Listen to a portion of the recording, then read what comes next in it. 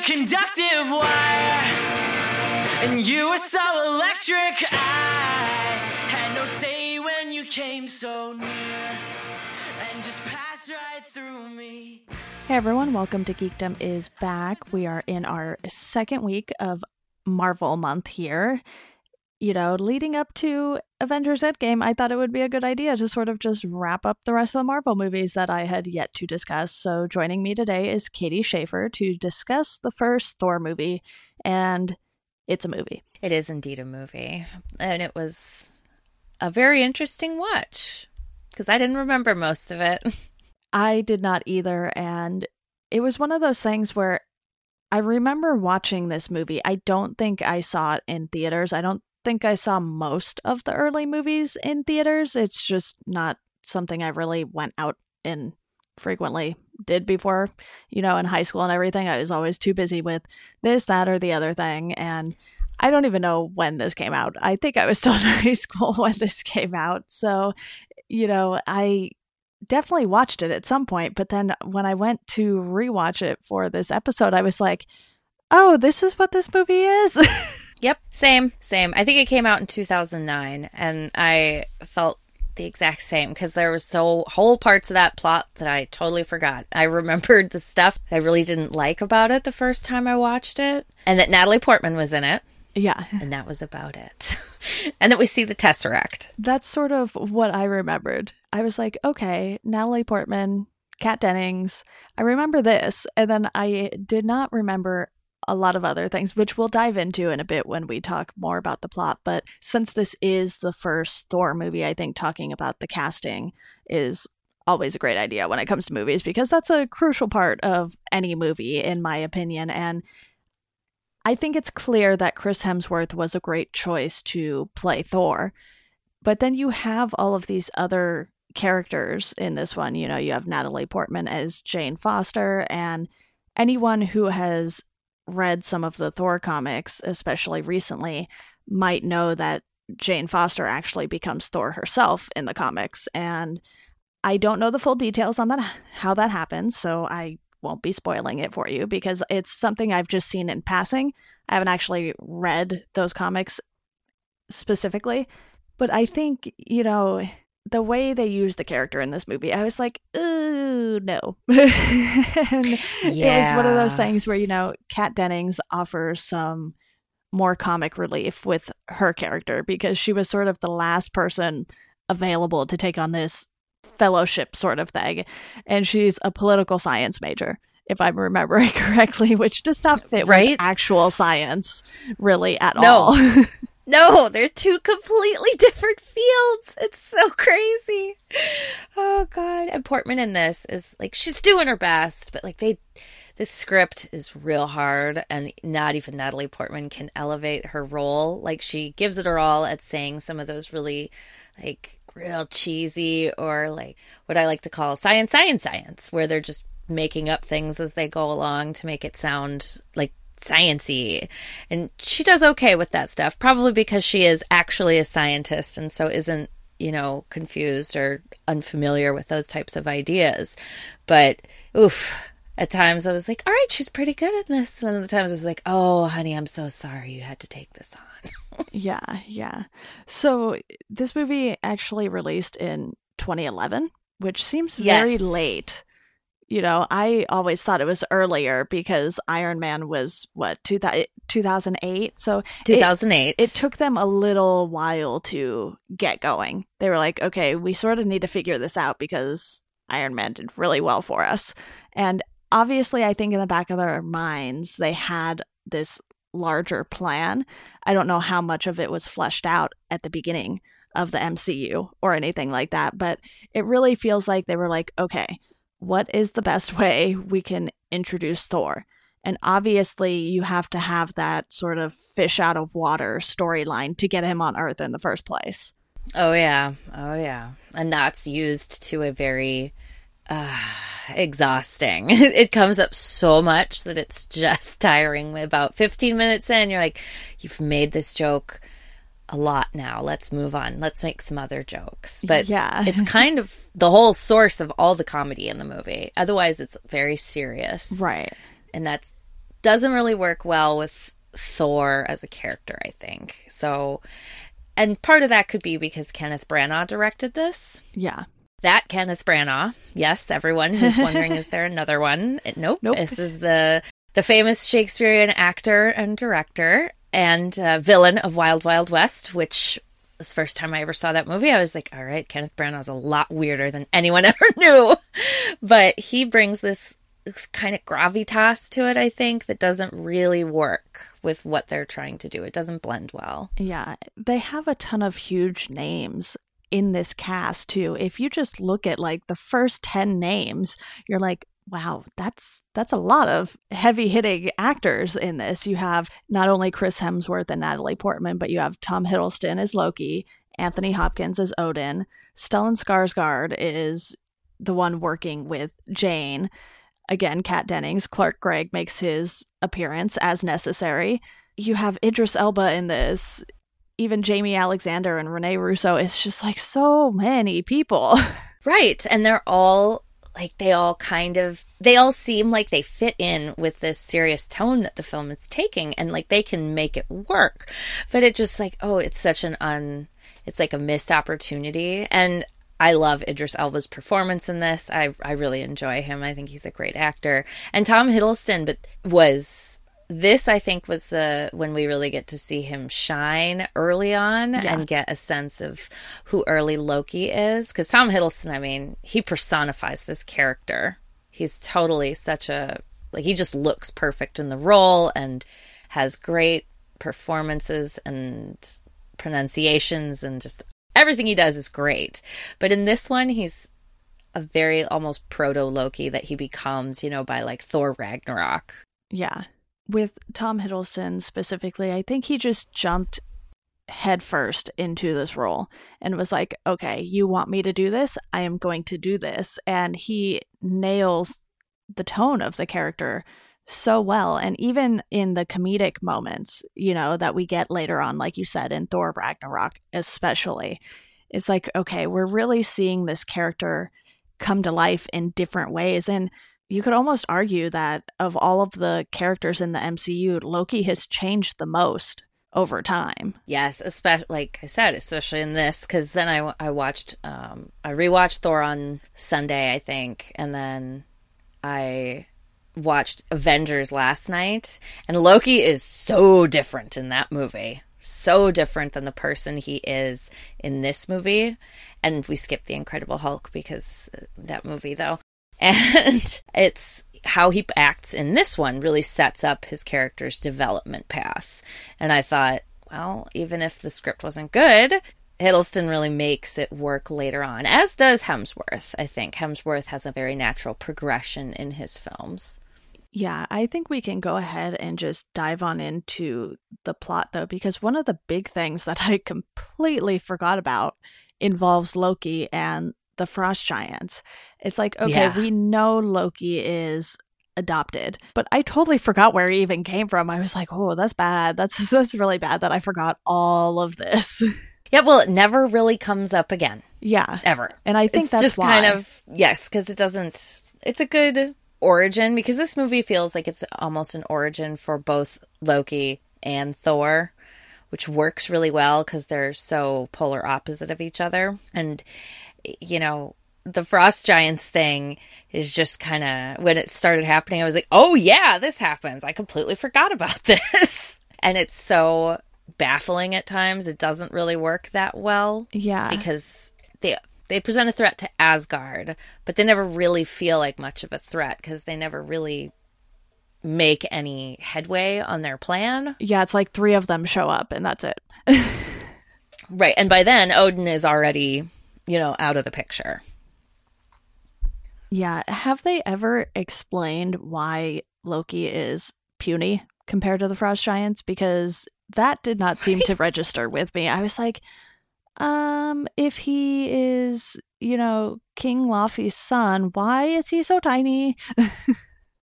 Right. And that's part of the original mythology. And I'm sure that the Norse created reasons for it, but they certainly don't address it in here. And I did find the very early special effects in this, with the fact that you never really get a good look at the frost giants or see how different the sizes are between them. Like there's not, one of them standing next to Loki with like a far shot so that you can see like, oh, he's approximately 2.5 Lokis tall or whatever. Like, they never give you that. It is, from low angles, close up. It's like they're doing really primitive and badly done Lord of the Rings special effects, with the hobbits and Gandalf. It's like, oh, guys, come on now. One of the other characters I want to quickly discuss too is Lady Sif, because she is obviously someone who has appeared in more than one movie, and she even made her way onto Agents of S.H.I.E.L.D. at one point. So it's like, okay, this character has some significance, but she just takes such a back seat in this movie, and I feel like it's because they're trying to do way too much. It's like, okay, we'll give you what you need to know. She's a warrior, even though most women aren't warriors, and Thor is cool with that, and she can fight. And that's really all we get of the character. And you can tell there's something more going on in the background. She has these moments, she has a moment with Thor's mother, and they kind of just have this look on their faces like there's something more that needs to be said, but it's never said. And I'm like, okay, all right, that's cool. I mean, I guess we don't really need this storyline, but it would have, I think, given us a more well-rounded picture of what Thor's life was like on Asgard. Yes, and it feels like it would have given us a better idea of what Asgard society is like, which, as we see later on in stuff like Black Panther and that, like giving that background makes for a much richer story. And I think you don't see Sif after the Dark World in any of the films, and I am sad about that because, I mean, I'm glad Valkyrie is here, but it would have been great to have another strong female character in the films, and it feels like they just didn't have time or interest in developing her beyond like, oh, she's a woman warrior. Yeah, exactly. Okay, that's good, but that's not an identity. That's just the job she does. Right. I was hoping for a little more when I first saw her pop up, and I was like, oh no, they never give that to us. And, this movie overall, it's fine. It's not the worst thing I have seen. It's certainly not the best thing I have seen. And because it's trying to give you the origin of not only Thor, but Loki as well, and sort of give you this history of Asgard that you might not get anywhere else because none of the other characters have anything to do with this place. It's sort of giving you so much information at once, and the movie's just under 2 hours long. So this was before they were willing to make the movies, 2.5 hours long to fit even more into them. Or in the case of the upcoming Avengers Endgame, possibly 3 hours long. So, it is a much shorter runtime. Even if it's only shorter than most of the movies by 10 to 20 minutes, there's still a few scenes they probably could have put into this to better explain things. But that's what makes me wonder if they already knew exactly where they were going to be, 8 years later now. Right, because there's a whole lot going on in this movie that sets up what comes in the future. There are 2 Infinity Stones, and no one knows what they are. Well, maybe somebody does, but we barely even get to see him, and only in the end credit. Thanos makes his first appearance in this one, and it does make me wonder the same thing. Like, well, did you know what you were doing, or were you just kind of throwing it in? And this one speaks more for the idea that they had ideas about where they were going to go with this, even though they, the next big thing that happens in this world is Civil War. So, and that's its own huge storyline. Yeah. One of the things I noticed too, especially when they were on Asgard, were the buildings and the technology and everything like that, because it's such a different world. You're like, oh, okay, I kind of want to know a little more about this place. And you get sprinkles of that throughout the other movies. But really, it felt like this was the place to sort of do that. We kind of only see, where the royalty resides, basically. And you don't see too much. And obviously you see the bridge and everything like that in Idris Elba's character. But I just felt like there was so much more they could explore. And instead they chose to take you to the frost giants probably more than they needed to. Yeah, we see a lot of them. And I mean, the budget for this was $150 million. So it's not like there wasn't a lot of money here, but it felt like they didn't have a lot because the rooms they do show are really sparse. The sets don't have a whole lot of interesting stuff going on other than the scenes where S.H.I.E.L.D. comes into play. Those are a little more in-depth. But yeah, the world feels very spare, and there's not a whole lot to pull us into Thor's life. It's just kind of Thor. That's what we have to work with here in regards to pulling your audience in and making them want to know more.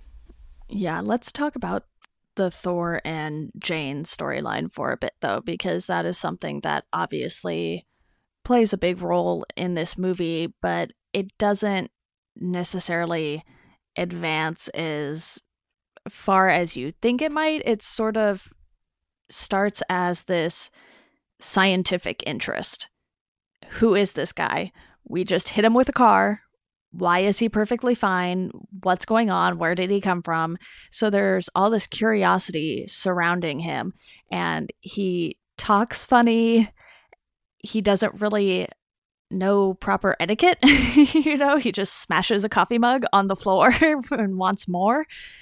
And you can tell that is where I think Jane is at her most comfortable, this curiosity that she has. And then they sort of try and turn it into this romantic relationship, and they do it in such a weird way that I was like, this really isn't working for me. Yeah, it just feels really paint by numbers. Like, well, of course she falls in love with him. Wouldn't you? That's how these things happen. It was like, well, you haven't really earned this. Why would she fall in love with him? Like, what is there to attract her to this person? I mean, sure, he's, a big hulking muscle man, and he's apparently got superpowers, but he also, through the first part of the movie, is, she wouldn't think he's telling the truth, because why would you? Something weird's going on, but that he's a god from another world, that's a lot to ask. He's a bit arrogant when we meet him, too, because he's, royalty on his planet, and he just expects sort of the same treatment wherever he goes. And you see that change with him, though, throughout the movie. And I like that. But at the beginning, you're like, yeah, I don't really see how any of this relationship goes beyond scientific curiosity. Right. And they never really earn that by the end. And she gets real awkward about the whole situation. Like she just doesn't know what to do. She's like, and it's like she's got to be in her late 20s at this point, maybe even her early 30s. Like, she's probably had a relationship before, guys. She's probably not going to act like a giggling schoolgirl. Well, regardless of the situation. And they mention her ex, too. Yes. At one point in the movie, because she gives Thor her ex's clothes. And it's like, okay, you're dealing with Natalie Portman here. You could give her a little more substance. Right.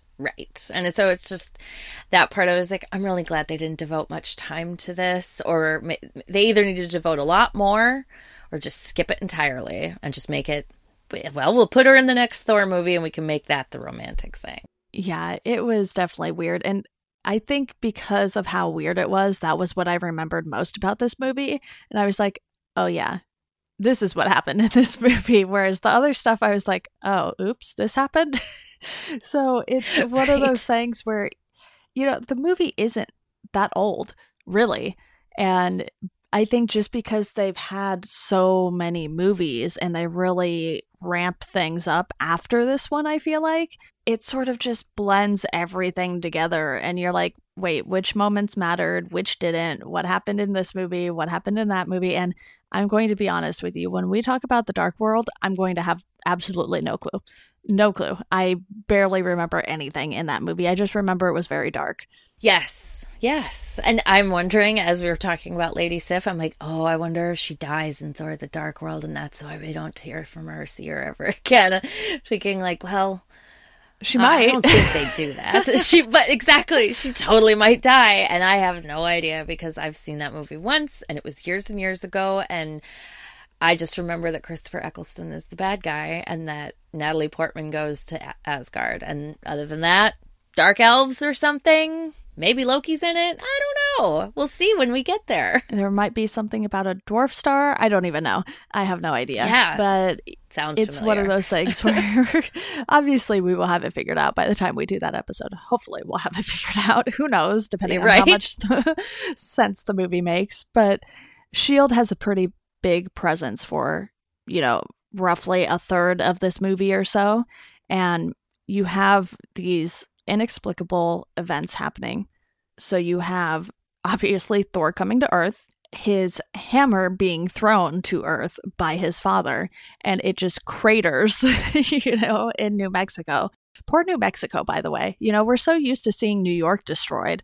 It's like, oh, okay, you're just gonna take out this small town here and everything's going to be weird. Yeah, just decimate the entire town with this giant fire thing. Yeah, that was just... It's interesting with the different places they set these things. Yeah, I had to think about that before I said it. I was like, was it New Mexico? I think it was New Mexico. It was indeed. It was. And they mention it a couple times when Coulson is on the phone. He says, oh, I'm going to New Mexico or something like that. I'm sure he's thrilled. He's very excited. But the presence of S.H.I.E.L.D. does give us an Avenger sighting, a future Avenger sighting. So, you have Hawkeye, who is clearly a S.H.I.E.L.D. agent at this point. He isn't someone who has superpowers necessarily. He's just a different kind of agent because he's good with a bow and arrow. So he gets his little moment to shine when Thor goes to steal his hammer back, only to realize that he can't pick it up and he cannot figure out why. And I think that's the moment where you really see his arrogance start to die down. He's like, okay, clearly, for whatever reason, I am no longer worthy of this. And clearly no one else is, because no one else has come to pick it up. So you have this entire moment that changes the course of the movie for Thor. And he needs to figure out what it is that his father expects of him in order for him to be worthy again. Right. And then immediately after that, he's hit with Loki's lies about his mother essentially disowning him. And it causes this intense sea change within him. And from that point on, he grows and develops and tries to change and puts forth a big effort to figure out what a better way to be is. And that is what gives us, the Thor we know today. It helps us get there anyway. And I liked how definite they were about how shocked and just utterly gutted he is by the fact that he can't pick up the hammer anymore. That was just done so well. And then they follow it up with another blow and then change and growth, and that. So the story in that regard works really well. That's your big emotional beat for this movie. Marvel clearly tries to have at least one of those in every movie from what I can recall. Obviously in something like Infinity War, you're going to have a lot of them because there's just so many characters and you're like, oh, this person is gone, this person is gone, all the people are gone, only half the people are gone. But you know what I mean. And with this movie, that moment was so powerful that you could understand why it was sort of a flip of the switch with how Thor changed his thinking. And by the end of the movie, he really understands what his purpose is supposed to be. And that enables him to get his hammer back, go back home, and sort of work some things out. He always has a lot to work out with Loki. Yes, I think it works so well between the two of them, that final scene, and it foreshadows so many other crazy final scenes between the two of them that happen in multiple different movies, especially in the Avengers. That's really sets up the interesting relationship that they have in that movie. So Yeah, I liked that. I loved how they did that and how they make that work. And it's so out of place in that movie because everything else is just kind of a sad hodgepodge almost. Yeah, and really, Thor ends up fighting Loki by proxy. You know, he sends this massive weapon after Thor, and it's the weapon that we see guarding, you know, the Tesseract, I believe, in Asgard at the beginning. Yes. So he just sort of pops out of this wall that suddenly disappears, and you take that and you bring it to Earth, and S.H.I.E.L.D. tries to reason with it. Funny moment, not going to work, obviously. Right? And then Definitely not. you have this big showdown, but it's not exactly the showdown you want. You want to see Loki there in person. So you're like, well, you put this big metal clunker. I guess that's what we're going to see. And even though it gives Thor his moment to shine, you're kind of like, okay, all right, that happened. And we got to where we needed Thor to get, basically. Right. And then we get our final conclusion. Then we see the Loki and Thor, you know, coming together and Thor having to sacrifice his apparent relationship with Jane and with the Rainbow Bridge. And that part of it doesn't feel quite so authentic.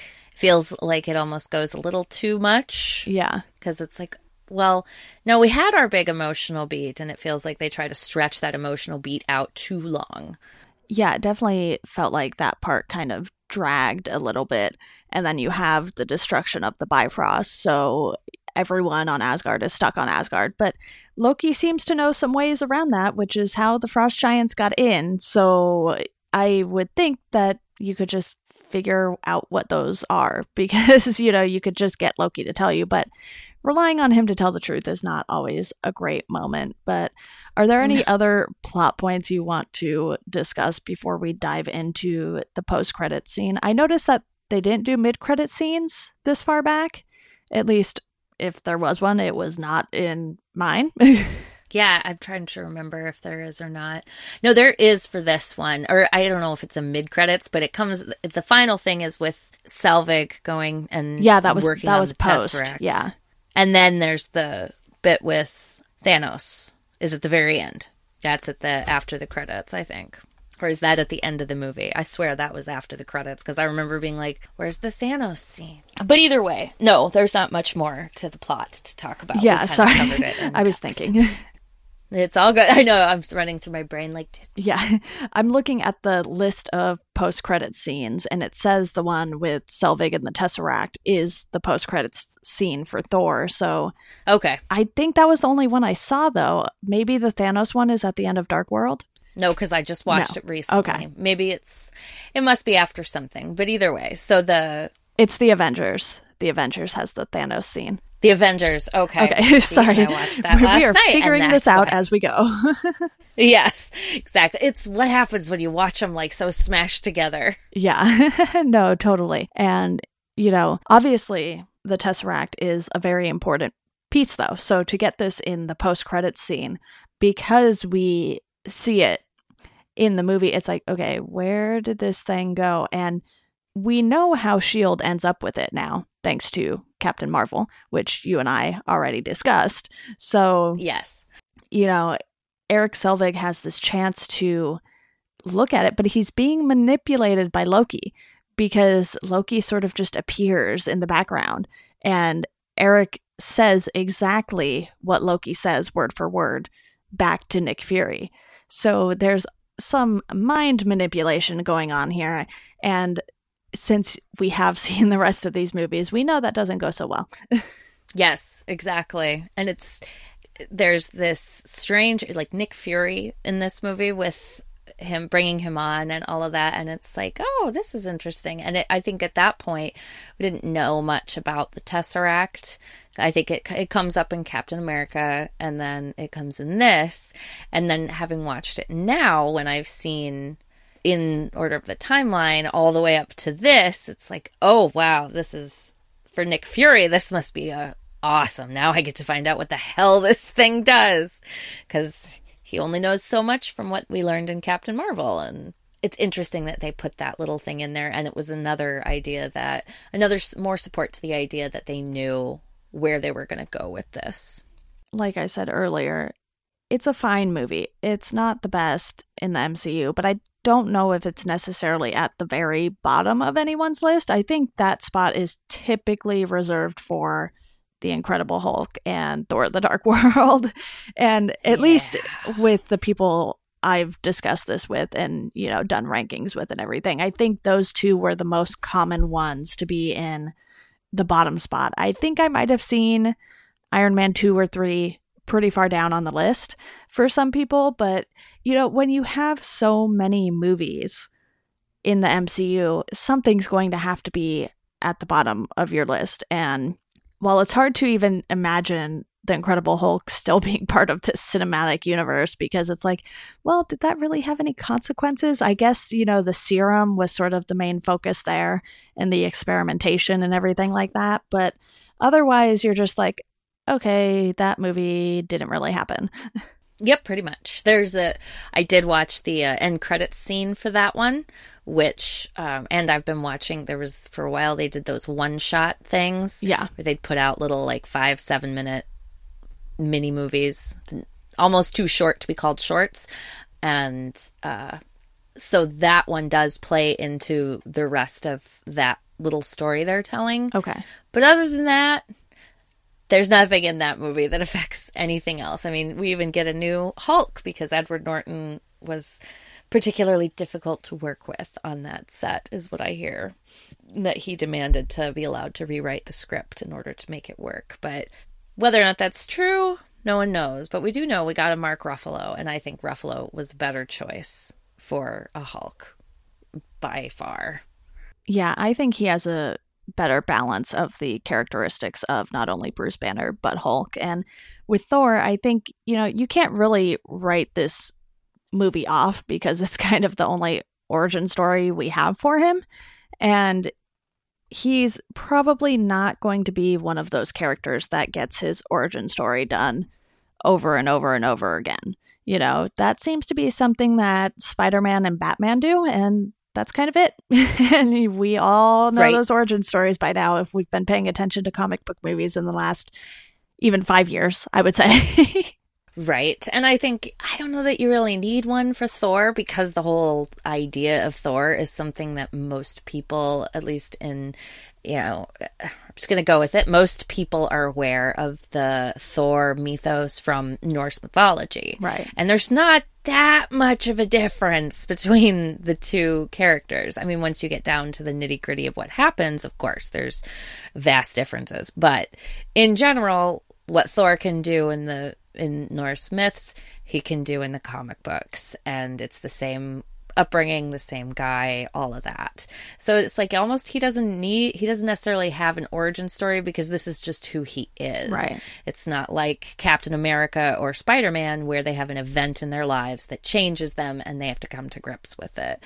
Thor just grew up like this. And so this is a weird origin story, because it's more about, it's a story of change into being a better person, but it's forced and unwanted. Whereas with Cap and Spidey, well, it wasn't expected for Spidey. Like, he's still all about it, you know, and Captain America. Whereas this is a trial that Thor has to go through, which is very mythological. Yeah, I think a lot of these movies are just more accessible in general these days. You know, sometimes, especially doing my Stephen King podcast, I'll go back and try to find some of these movies or TV series from the 80s, and I'm like, where is this? Where does this live? We have the internet. Someone put it on there. And, you know, you would think the streaming services would sort of jump on those kinds of back catalogs that are so hard to track down. But for whatever reason, a lot of them haven't. But with Marvel being part of Disney now, you can find Thor everywhere. You know, you could rent it for, you know, a few bucks, probably $4 or $5. I don't know exact numbers on that, but, you know, you can buy it. They do show these movies in theaters fairly frequently. You know, they're like, oh, a new Marvel movie coming out. Go see all the ones that came before it.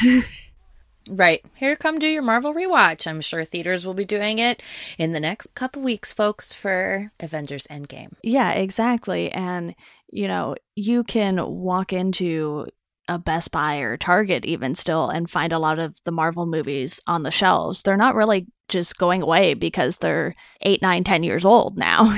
They're still sitting around on the shelves because it's Disney.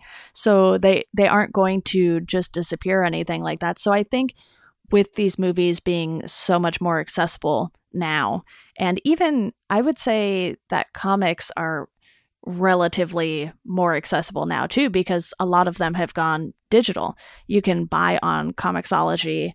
Marvel has their own comic store that you can buy from. They have Marvel Unlimited, where for $10 a month you get access to over 25,000 comics now. They just keep adding and adding and adding to that. So, for me, I pay for that yearly. I'm like $70 for comics all year, and you're going to keep adding more? Yes, please. Right. And even for those who aren't even as who don't even want to pay that much for it. I know Amazon has, periodically, they have a rotating selection of comics. Like Captain Marvel, the two big, most recent Captain Marvels, those are just free. Yeah. If you have Amazon Prime, they are free. You can download them and read them. And they have a ton of other ones that are free. And usually any big Marvel thing that's coming out, they put out the more recent stuff and make it available so that people can get into it. And then they'll hopefully subscribe to Marvel and all of that. Well, I'm sure Amazon hopes they'll buy there, but subscribe, folks. Always subscribe. Keeps more comics in the system.